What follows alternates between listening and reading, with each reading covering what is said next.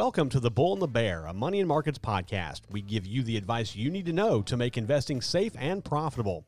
With The Bull and the Bear podcast, you'll get exclusive access to some of the top thinkers, analysts, advisors, and gurus in the investment business.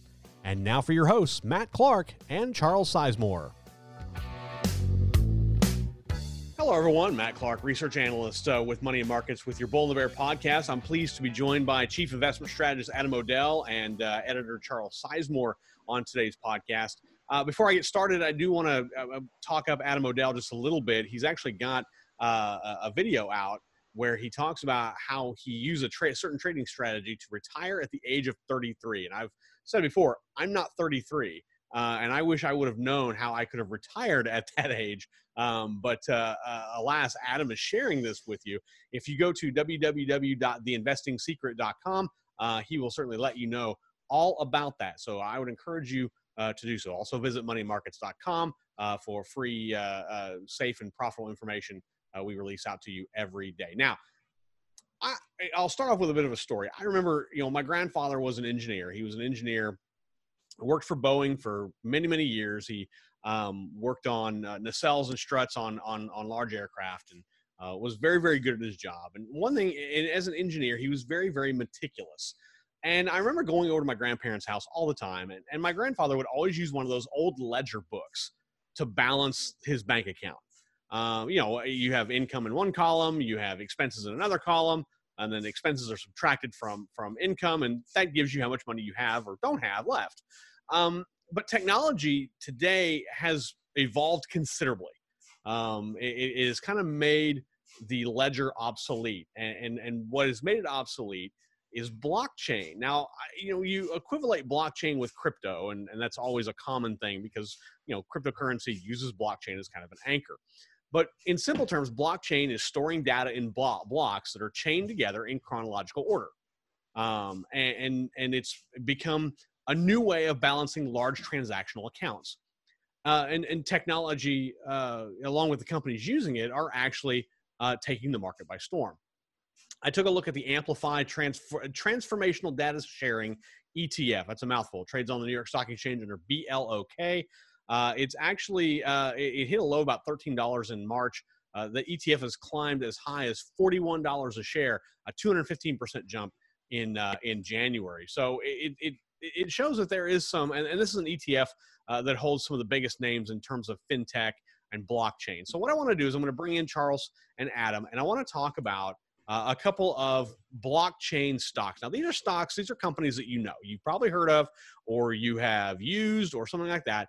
And you may not necessarily realize that they do have some sort of a tie back into blockchain.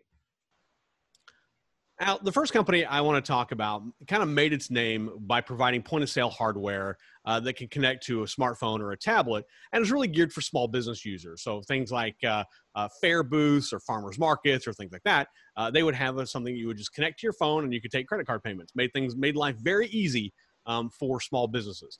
And now that technology has kind of been adopted to larger businesses, more specifically larger retail outlets that actually use their point of sale machines as bases instead of just the small devices they start out with. Now, this company's sales were about $552 million back in 2013. But they've jumped to $4.7 billion in 2019, and their trailing 12-month sales as of right now, $7.6 billion. So you can see that they have a massive trajectory of sales growth.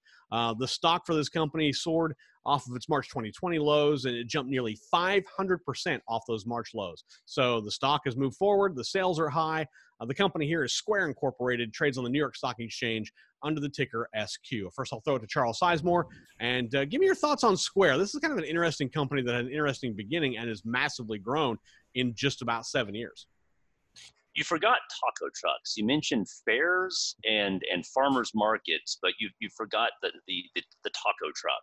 That's an important early clientele. I did forget taco trucks, yes, or just food trucks in general. Just food trucks in general. I say this because I believe the first time I used a Square app was actually at a taco truck in Dallas, and it was delicious. So there's that. But no, I've actually been really impressed with Square's growth. I remember when it came out, it was really just kind of a novelty. And you're right, it was geared geared towards really small businesses or that start on your kitchen table. I mean, it was a very, very modest start. And they've really adapted and grown. I mean, now major retailers accept Square. And it's very much a millennial play as well. Millennials and Gen Z, they really like paying on their phone. It's funny. I'm not that old, but for me, I'm used to just swiping a credit card. I mean, that's what I grew up doing, and for me, that's just really convenient. But people, 10 years younger than me, just didn't really, they came of age in the era of mobile payments, and so for them, it's just as easy to, put their phone on it. So I think I think there are good long-term trends supporting this stock. Going on that crypto and blockchain angle, Square also was, I can't really say an early adopter, but as far as sort of quasi mainstream, companies go, and not just dodgy back alley stuff, Square was one of the first to allow you to hold your balances in cryptocurrency and conduct transactions in it in a not too cost prohibitive manner. One of the biggest problems with crypto is like you just get absolute out in transaction fees. Square is not as bad on that stuff. So I think there's a lot of really good trends supporting it. I think Square is going to be around for a long time. I'm a little bit concerned on the price. The stock really has just exploded higher. And at the end of the day, they do have a lot of competition from every other Tom, Dick, and Harry here. So I would say I'm going to call it a buy, but it's a weak buy for me based on valuation. Okay, and Chief Investment Strategist Adam O'Dell joins us. Your thoughts on Square? This is an interesting company, and Charles is right. It's taken off sales wise. Its stock has taken off, but I mean, to say that its stock has taken off is not necessarily a novelty anymore because there's tons of them that have done that since their March lows. So, but give me your thoughts on Square. Yeah, I'm actually going to mirror Charles's tone and say I'm going to call it a buy. There's obviously a good measure of hesitation in that, maybe a hold your nose for the valuation thing. Looking at our 6-factor green zone stock rating model, of the 3 stocks we're going to talk about today, Square rates the highest, and it rates kind of in the neutral range at 49, which basically means that half the stocks on the market are better rated and half are worse rated. But it's really kind of a tale of two cities, or a Dr. Jekyll and Mr. Hyde type of thing. I mean, Square gets rated the lowest on size. It has a 1 rating out of 100, and that simply means that it's a rather large company at just over $100 billion. Recently, obviously, didn't start like that as you kind of introduced. Its next lowest rating is value, which kind of Charles hinted at. The price of the stock right now, the valuation is pretty awful. So I think the PE ratio is in the 300s, and that gives it a 7 out of 100 value score. So if you're looking to solely invest in value stocks or in small cap stocks, this is not the company for you. On the other hand, it gets a 95 out of 100 on momentum because of its recent run up in the past year or so, and it gets a 99 on growth. So to me, I mean, it's a little bit worrisome sometimes when you see a really good momentum score, but you see a bad growth score, because that just shows you that it's maybe just a fad, or the price actions run up and it's going to be a shorter term phenomenon. I mean, I'm a lover, I'm a huge proponent and believer and successful with the momentum strategy, but momentum itself only lasts for about 1 to 12 months. So if you're really looking to hold stocks beyond that, you need more than just momentum in a stock. But Square, as you alluded to, in its sales growth, it gets a 99 out of 100 on its growth factor score. So it really does have the growth backing up that momentum. So for me, Square is a buy. I'd much rather kind of buy it on a dip. I mean, it's pretty far stretched from its 200-day moving average. So technically, I think you can kind of wait for a pullback over the next, say, 3 to 6 months and try to get in sub $200 per share. And I think that would be a better buy. But ultimately, I mean, Square has disrupted the kind of traditional credit card, Visa, MasterCard, Amex, stalwarts. And as long as it can continue to innovate and kind of be at the leading edge of that pack now that it is with the big boys, I think that it's a great bet for the long run. And, I like Square. I really do. I like the company. I like what it does. I like how it's disrupted things. I don't like its numbers. I don't like its ratios right now. I don't like its return ons are solid. Its debt is its debt, and that's one thing. I'm just really hesitant. So I'm kind of with you guys. I really would want to buy this, but I think it would be a short term, and I would really wait for this price to fall. I wouldn't buy it today. I think right now it's about 227, 228, give or take.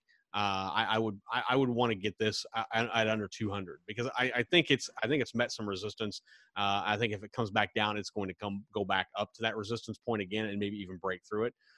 So I think buying it at around 200, even less, is great. That is the perfect time to get in to a company like Square. So all three of us are buys, a little hesitant on it, but we're all buys on it. Now moving on to the next company. This is one of the world's most well-known digital payments company. And I say digital payment because if I gave away what it really, really did, everyone would know what it was in a heartbeat.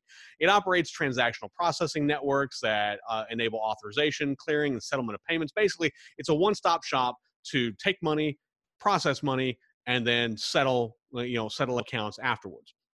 Now, the company has actually been making investments in blockchain since about 2016. It partnered with a blockchain infrastructure company actually called Chain to help companies make secure B2B payments using blockchain.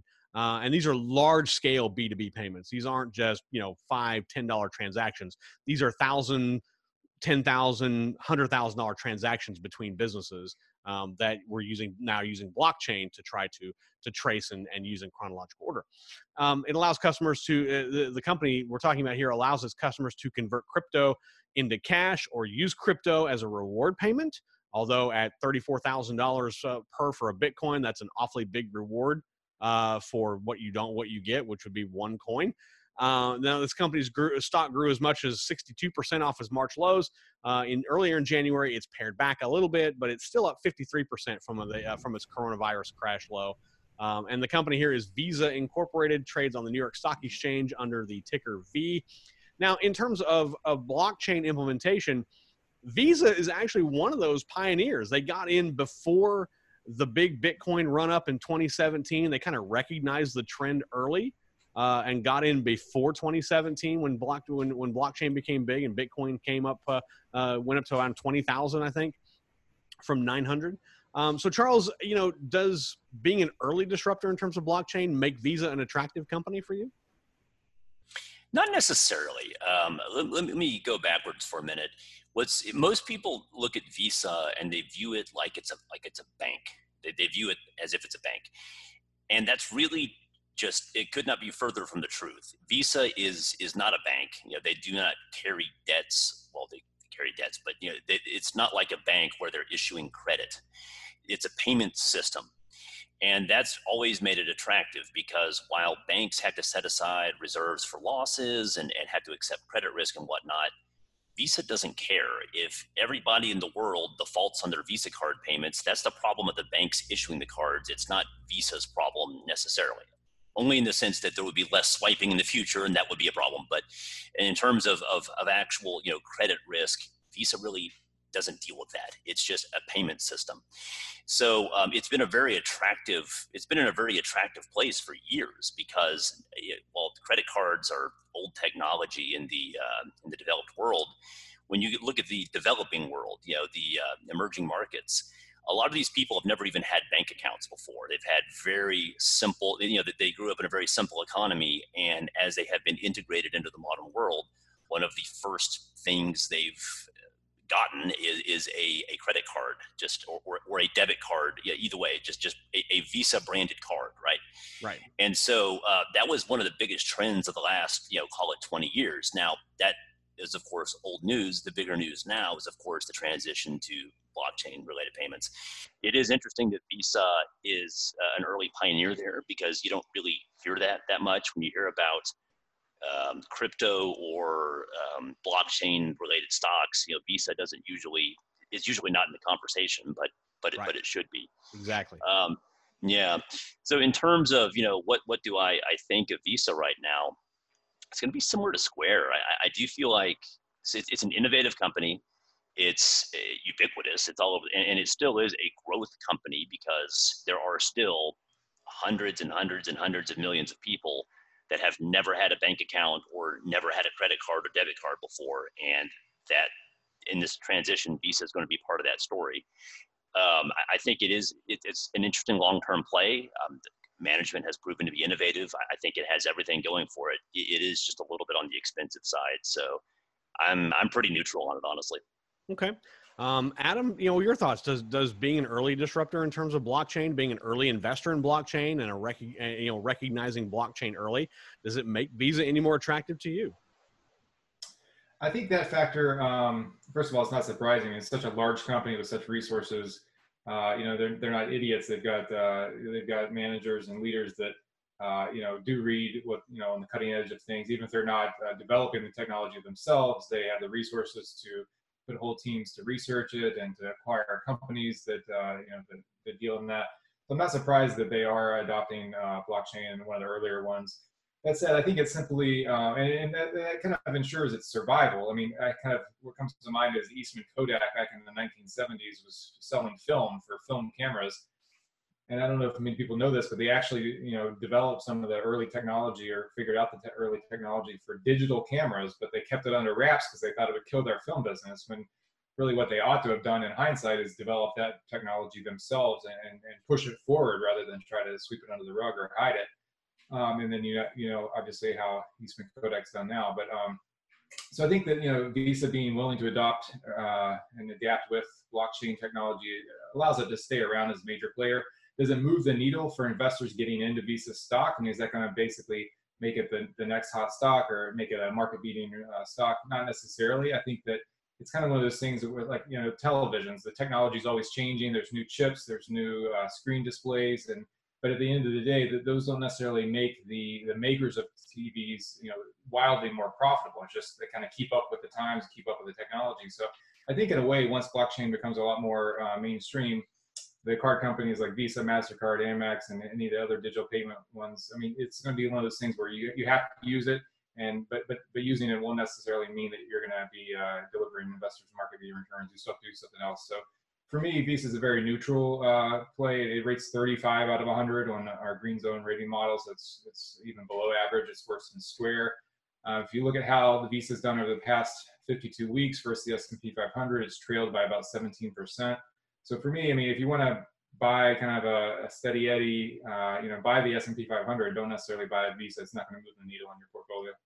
Yeah, I'm neutral here as well. I'm more excited about Square just because I like its adaptable platform. Visa, again, it's going to be around for a long time. It's not going to go anywhere. Long term, maybe a buy and hold if that's what your portfolio recommends. Then Visa may not be all that bad. But in terms of just buying it just for blockchain purposes, I'm pretty neutral. I'm kind of with you guys. Not really there. But not really against it either. So just kind of him-haw. Now, the final company here on the list is a company that really hasn't taken off lately as much as its peers have. It has a cloud software division that's specific to health, financial services, and the Internet of Things. The company's annual sales have actually been in consistent decline since 2011. They'd reached about $106.9 billion in 2011. Their trailing 12-month sales as of today, $75 billion. So they've had a pretty solid fall from grace on their ledger or their blockchain. Now, in terms of blockchain, the company has created a suite of blockchain services back in 2017 when Bitcoin did make its last run. Now, unlike Visa, this company actually got in as the trend for Bitcoin was hot, not beforehand as Visa did in 2016. Now, that suite does cater to big companies now like Walmart, who actually uses this company's blockchain to trace its food supply chain, which is very interesting. Its stock's only up about 42% off of its March 2020 lows. The company here is International Business Machines Corporation, or as you better know them, IBM, trades on the New York Stock Exchange under the ticker IBM. This is a company here, Charles, that has, big tech has really taken off, has done wonders, especially since March. IBM's just not there. Is it a concern? I hate IBM. I'll be honest. I hate that. I hate that company. I wouldn't touch it with a 10-foot pole. I'll tell you why. It is. So the emerging blockchain business, and I believe they even had their own currency. The Lumen, I believe, was theirs. Yes. They had, that's great. Like, that's a growth business potentially. That's something that could do really well for them. I think that segment of their business is quite promising. But you look at their legacy business, and it's just this anchor pulling the company down. You know, their traditional business services and, you know, data services, that's just dead. You know, Amazon killed it with AWS. So, you know, it used to be that pretty much every corporate IT department in the world had IBM hardware, had IBM consultants telling them how to run the hardware. It was just IBM ran the world's back offices, right? Well, I saw an interview with, I believe it was Larry Ellison of Oracle a couple years ago, and they asked him like, "Well, so who are your competitors here, there?" And they asked him about IBM, and you know, he was kind of, you know, good mood, and all of a sudden he got real, like, kind of almost apologetic. He's like, "Yeah, I'll tell you, it's been a long time since we really ran into IBM as a competitor. They're just kind of not on the radar right now." And that's it. Yeah, IBM was way too slow to embrace the cloud, and now they're a late comer to that business. At this point, Amazon.com and Amazon, just Amazon and Microsoft pretty well own that market with, you know, Google, Alphabet. You know, number three. There's just, after that it drops off. There's just, you know, there's just nobody. You know, like those three companies pretty well dominate you know, back office computing now, and IBM's just not in the running anymore. And so while IBM does have this really promising thing going with the blockchain, it's not enough right now. Unless they spin it off as a separate business, then all of a sudden I might be interested again. But right now you just have this legacy business that's just this huge anchor around the company's neck. So I would stay away.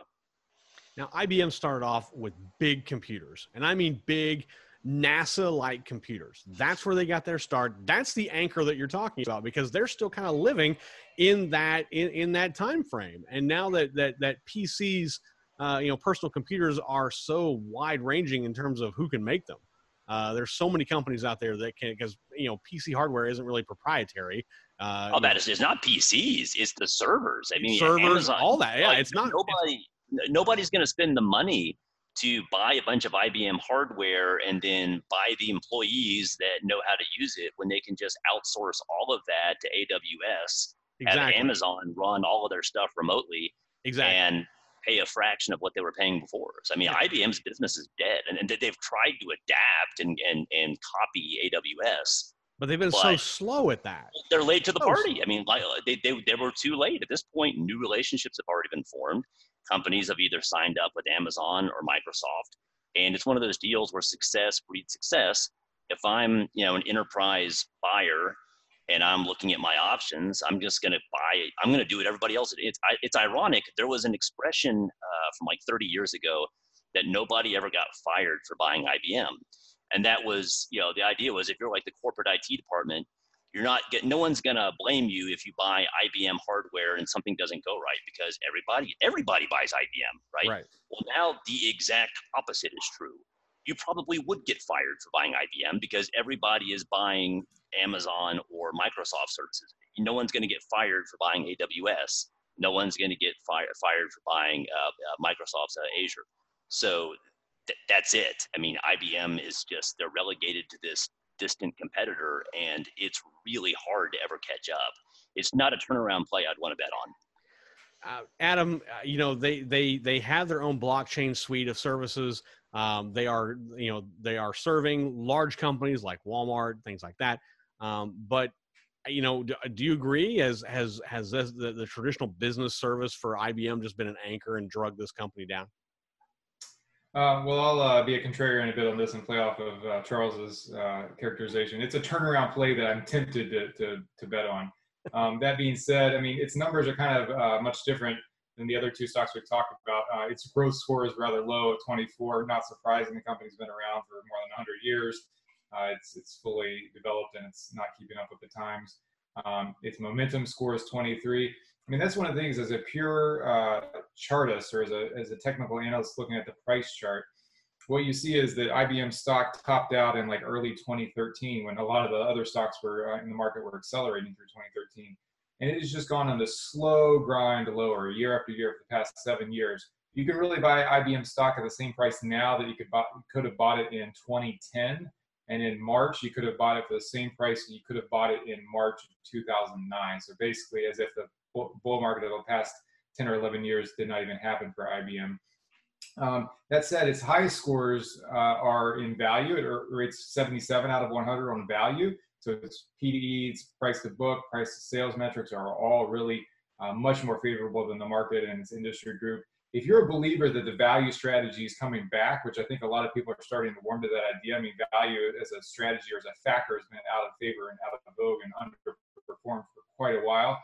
But if you believe that in the past 6 months or so, it started to show signs of life, if you believe in that ahead, I think IBM could be a good value play. It also rates 82 on quality, so its margins are pretty good. I mean, it's a legacy business. It's not really at the cutting edge of anything. It is falling behind, but it's one of those companies that I don't think it's going. I think 10 years from now, Charles is still going to have to be, putting up with the idea of IBM and talking about IBM. I don't think it's going to go anywhere. So if nothing else, if value comes back into favor and there's a rotation of money back into stocks that have better valuations, and based on the price action, the chart pattern of IBM looks like it's kind of forming a pretty significant bottom here. I would wait for a catalyst, meaning I would wait for a quarterly earnings report that really surprises to the upside and puts some short-term momentum into the stock and breaks above that kind of downward sloping channel of the last 7 years.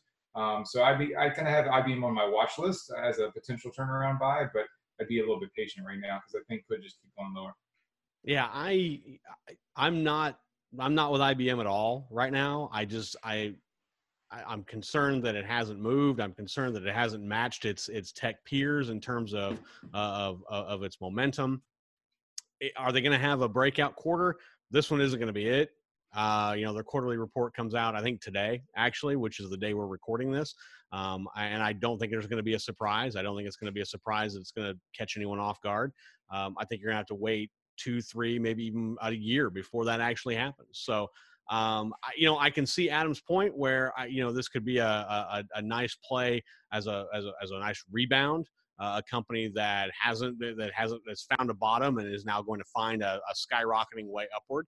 I just don't see it yet, and until I do, this is a pass for me. When I start to see the momentum start to pick up a little bit, and I see a confirmed trend, then I think IBM could be a potential. But right now, I'm with Charles. I'm kind of a stay away. Maybe watch it down the road. It's going to be around for a long time. I mean, IBM stock used to be the stock to own. I mean, that was the stock you handed down to your kids.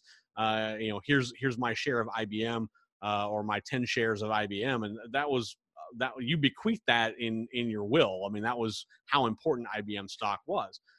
It's not there now, and hopefully this company adapts and does something maybe more blockbuster in terms of blockchain, and gets away from its traditional business model that just really hasn't worked. But until that happens, I think it's going to be a slow slog for IBM for the time being. So to kind of recap, Square, we talked about that. All three of us were buys on Square. A little kind of hesitant buys on Square, but buys. For Visa, we were all pretty neutral on Visa, and for IBM, kind of a either stay away or wait and see. But probably not the time to buy right now. If I kind of encapsulated all three of our opinions there correctly. So that was our take on these on these particular blockchain stocks.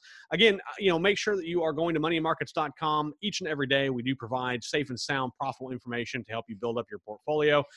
You'll have content there from Adam O'Dell, our chief investment strategist, editor Charles Sizemore, who's editor of Green Zone Fortunes, myself, who's research analyst for Money Markets, plus much more. Sign up for our free e-letter as well. You can get that just by putting in your email address.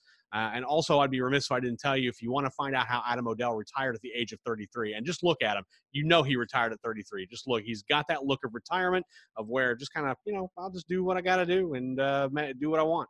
And he does that because he's got this. He developed this trading strategy that helped him do it, and he reveals it. Just go to theinvestingsecret.com, and we'll try to put that website down on the YouTube page here, on the YouTube video. But yeah, theinvestingsecret.com, and he will show you how he did that. It's called his Millionaire Masterclass, and it is definitely worth just checking it out and seeing what it's all about. So until next time, we'll have more next week. We'll have more the marijuana market update.